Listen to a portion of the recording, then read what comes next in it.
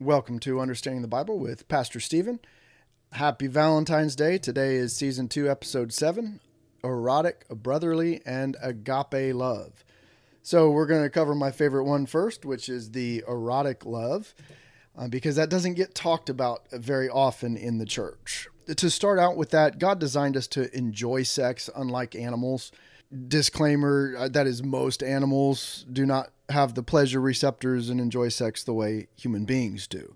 We are different from them, and I think it stems from Genesis 1, where God said in verse 27, "So God created man in his own image. In the image of God created he him, male and female created he them.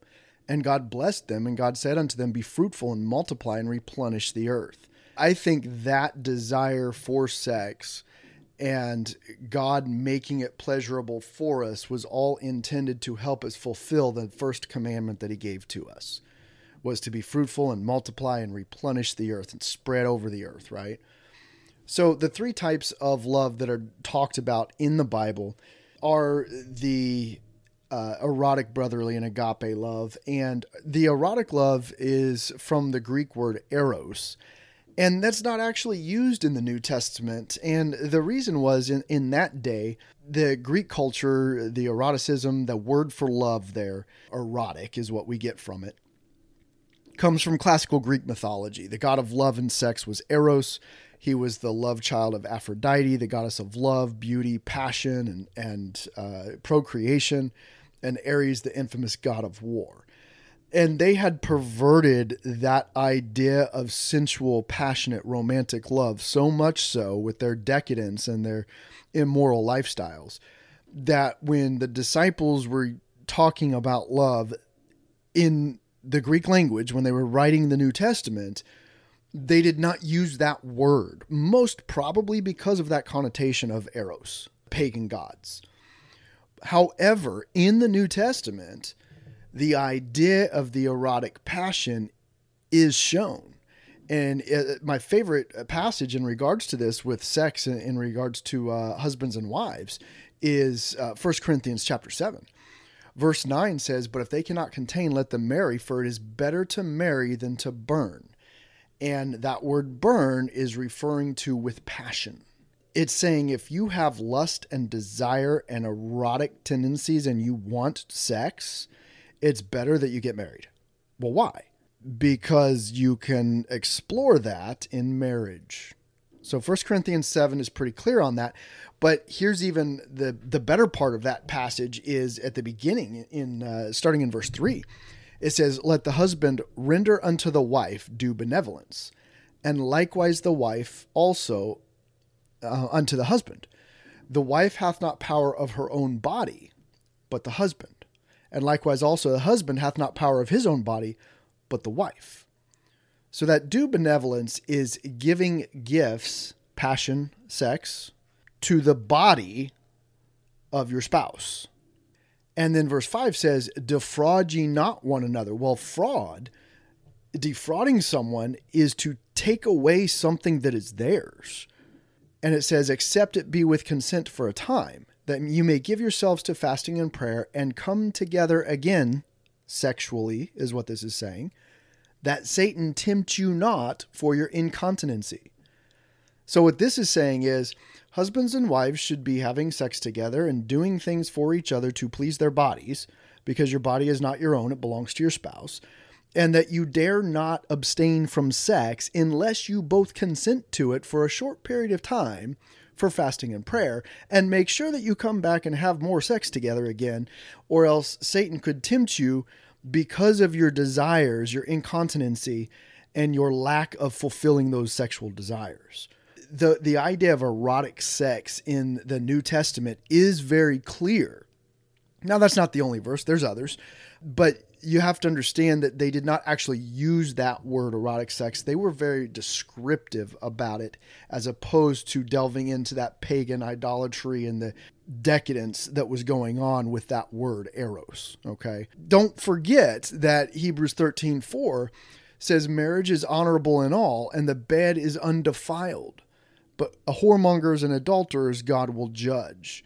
So sexuality is encouraged in your marriage bed, that you guys have a bed and you are naked together and enjoy each other's bodies, right? If you want to get deeper into that, I've actually done 5 episodes on sex. So if you go back to season 1, starting in episode 46 through episode 51, you can, they're titled Sex and Submission.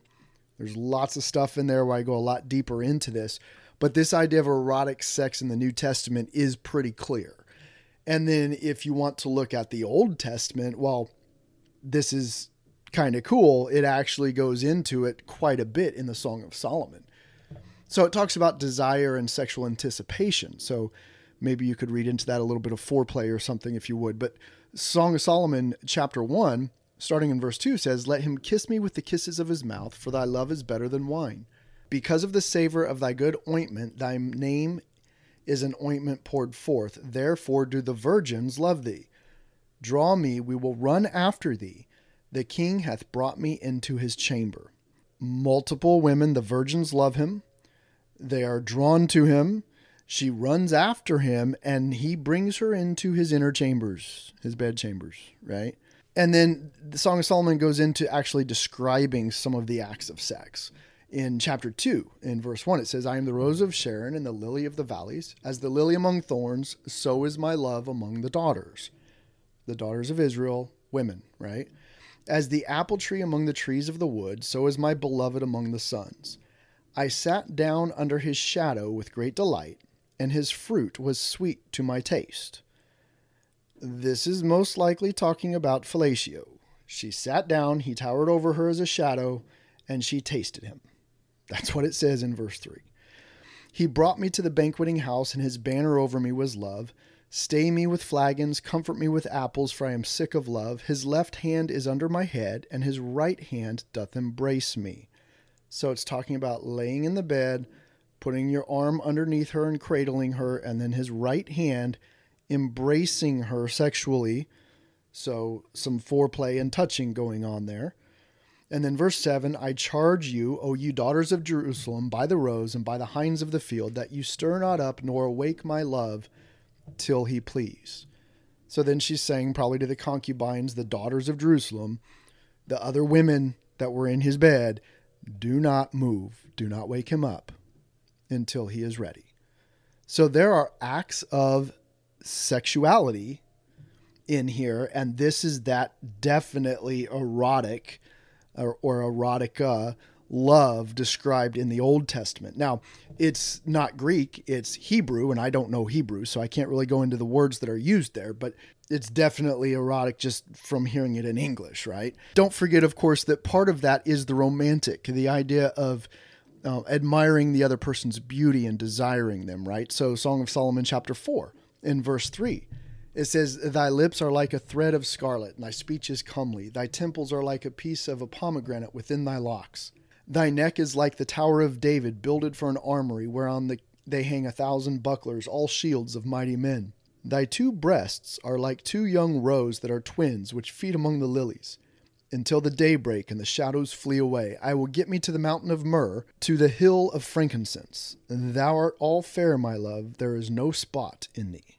So a description of her physical beauty. That is the erotic love, and it's fun to read about, especially if you're married and you guys enjoy sex together, right? So it's a very important part of a relationship is that romantic love. So that's the eros, the erotic love that you find in both the Old and the New Testament. Then you come to the brotherly love. Now, you've heard this before, I'm sure. Phileo is the Greek word for brotherly love, and that's where we get the name Philadelphia. So phileo denotes personal attachment.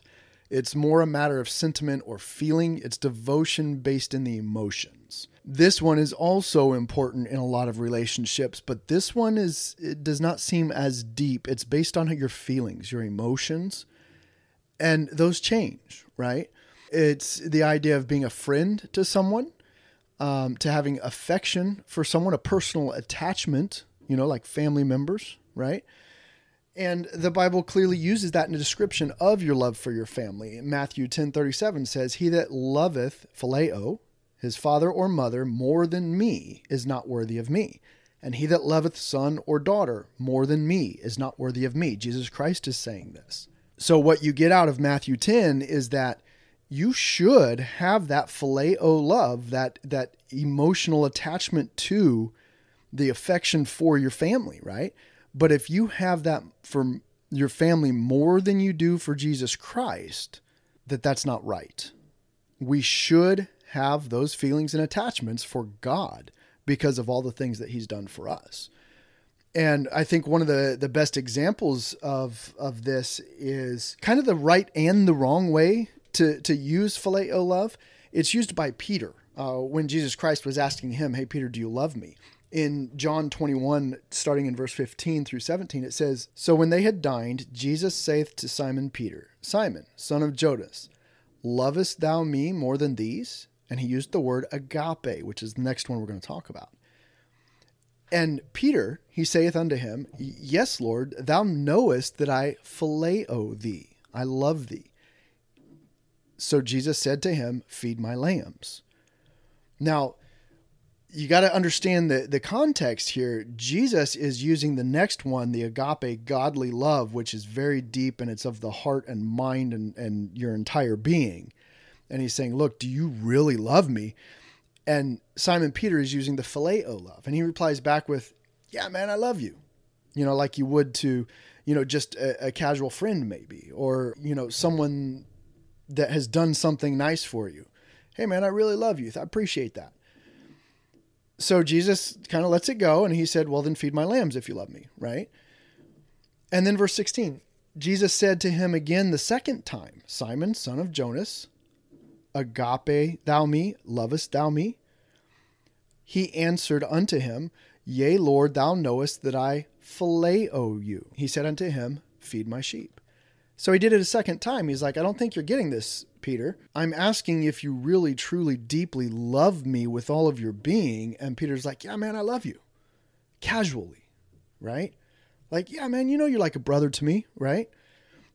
And that's not what Jesus was asking.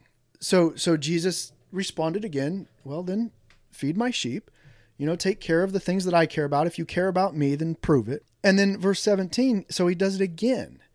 Jesus, he saith unto him the third time, Simon, son of Jonas, lovest thou me? But this time he used Peter's word phileo.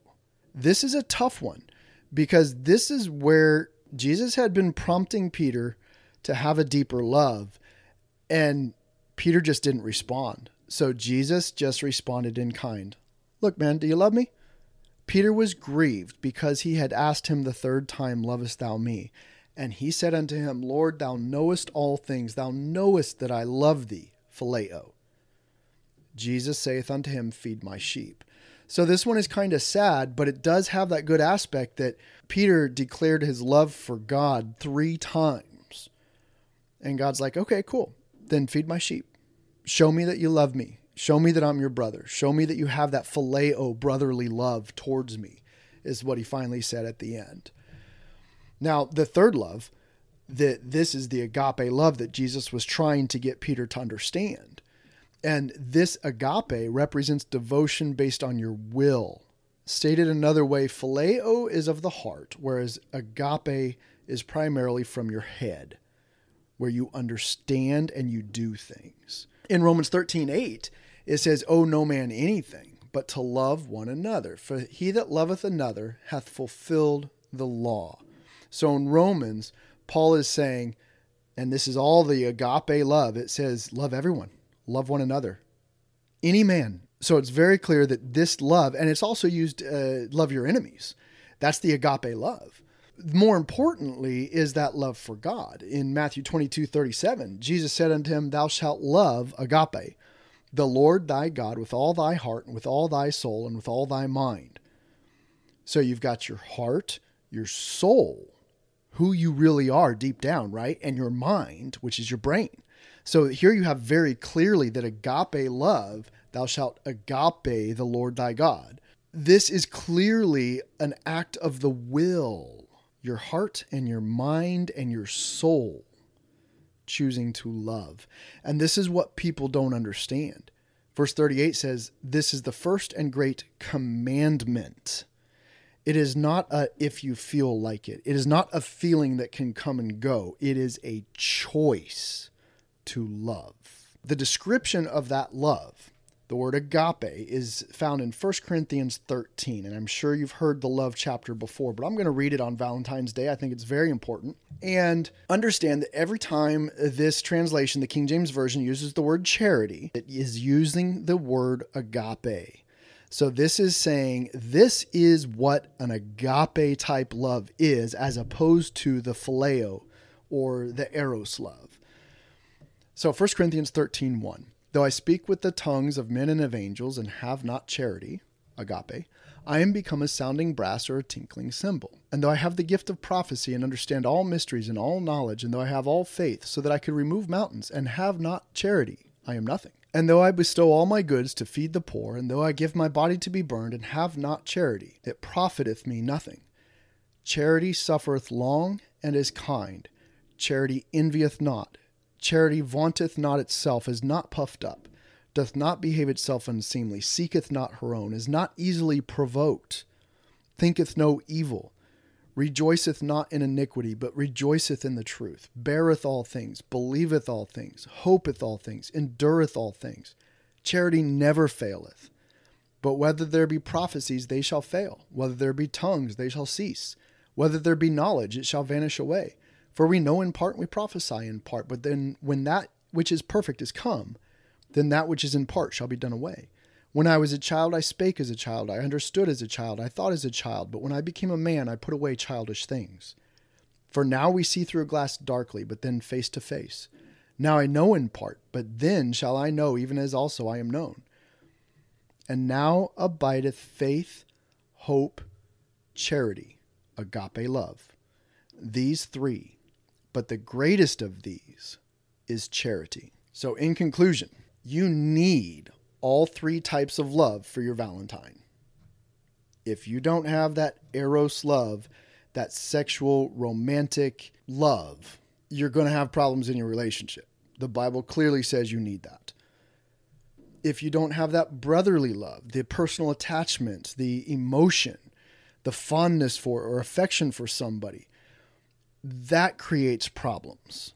But more importantly, if you haven't chosen and demonstrated through your actions that you have agape love for your Valentine, then do you really love the way God wants you to? Love is a choice, evidenced by your actions, that nothing can change. It is not conditional upon the other person. It does not come and go with your feelings. It is something that you have chosen to do, and it should be a decision that cannot be revoked. That's the godly type of love that Jesus Christ has for us, and that's the type of love that you should choose to have for your spouse, for your Valentine today. And if you haven't read it, I would recommend you read 1 Corinthians 13. There's a whole lot in each one of those verses on how to demonstrate that love and what that kind of love is, that it never fails, that it always thinks good of the other person. It does not get angry easily, hopes for the best, believes the best, bears up under the worst times, endures all slights or problems. Charity never fails. I hope that you have found that in your spouse or your significant other. And I hope you have a wonderful Valentine's Day today. And until next time, may God bless you.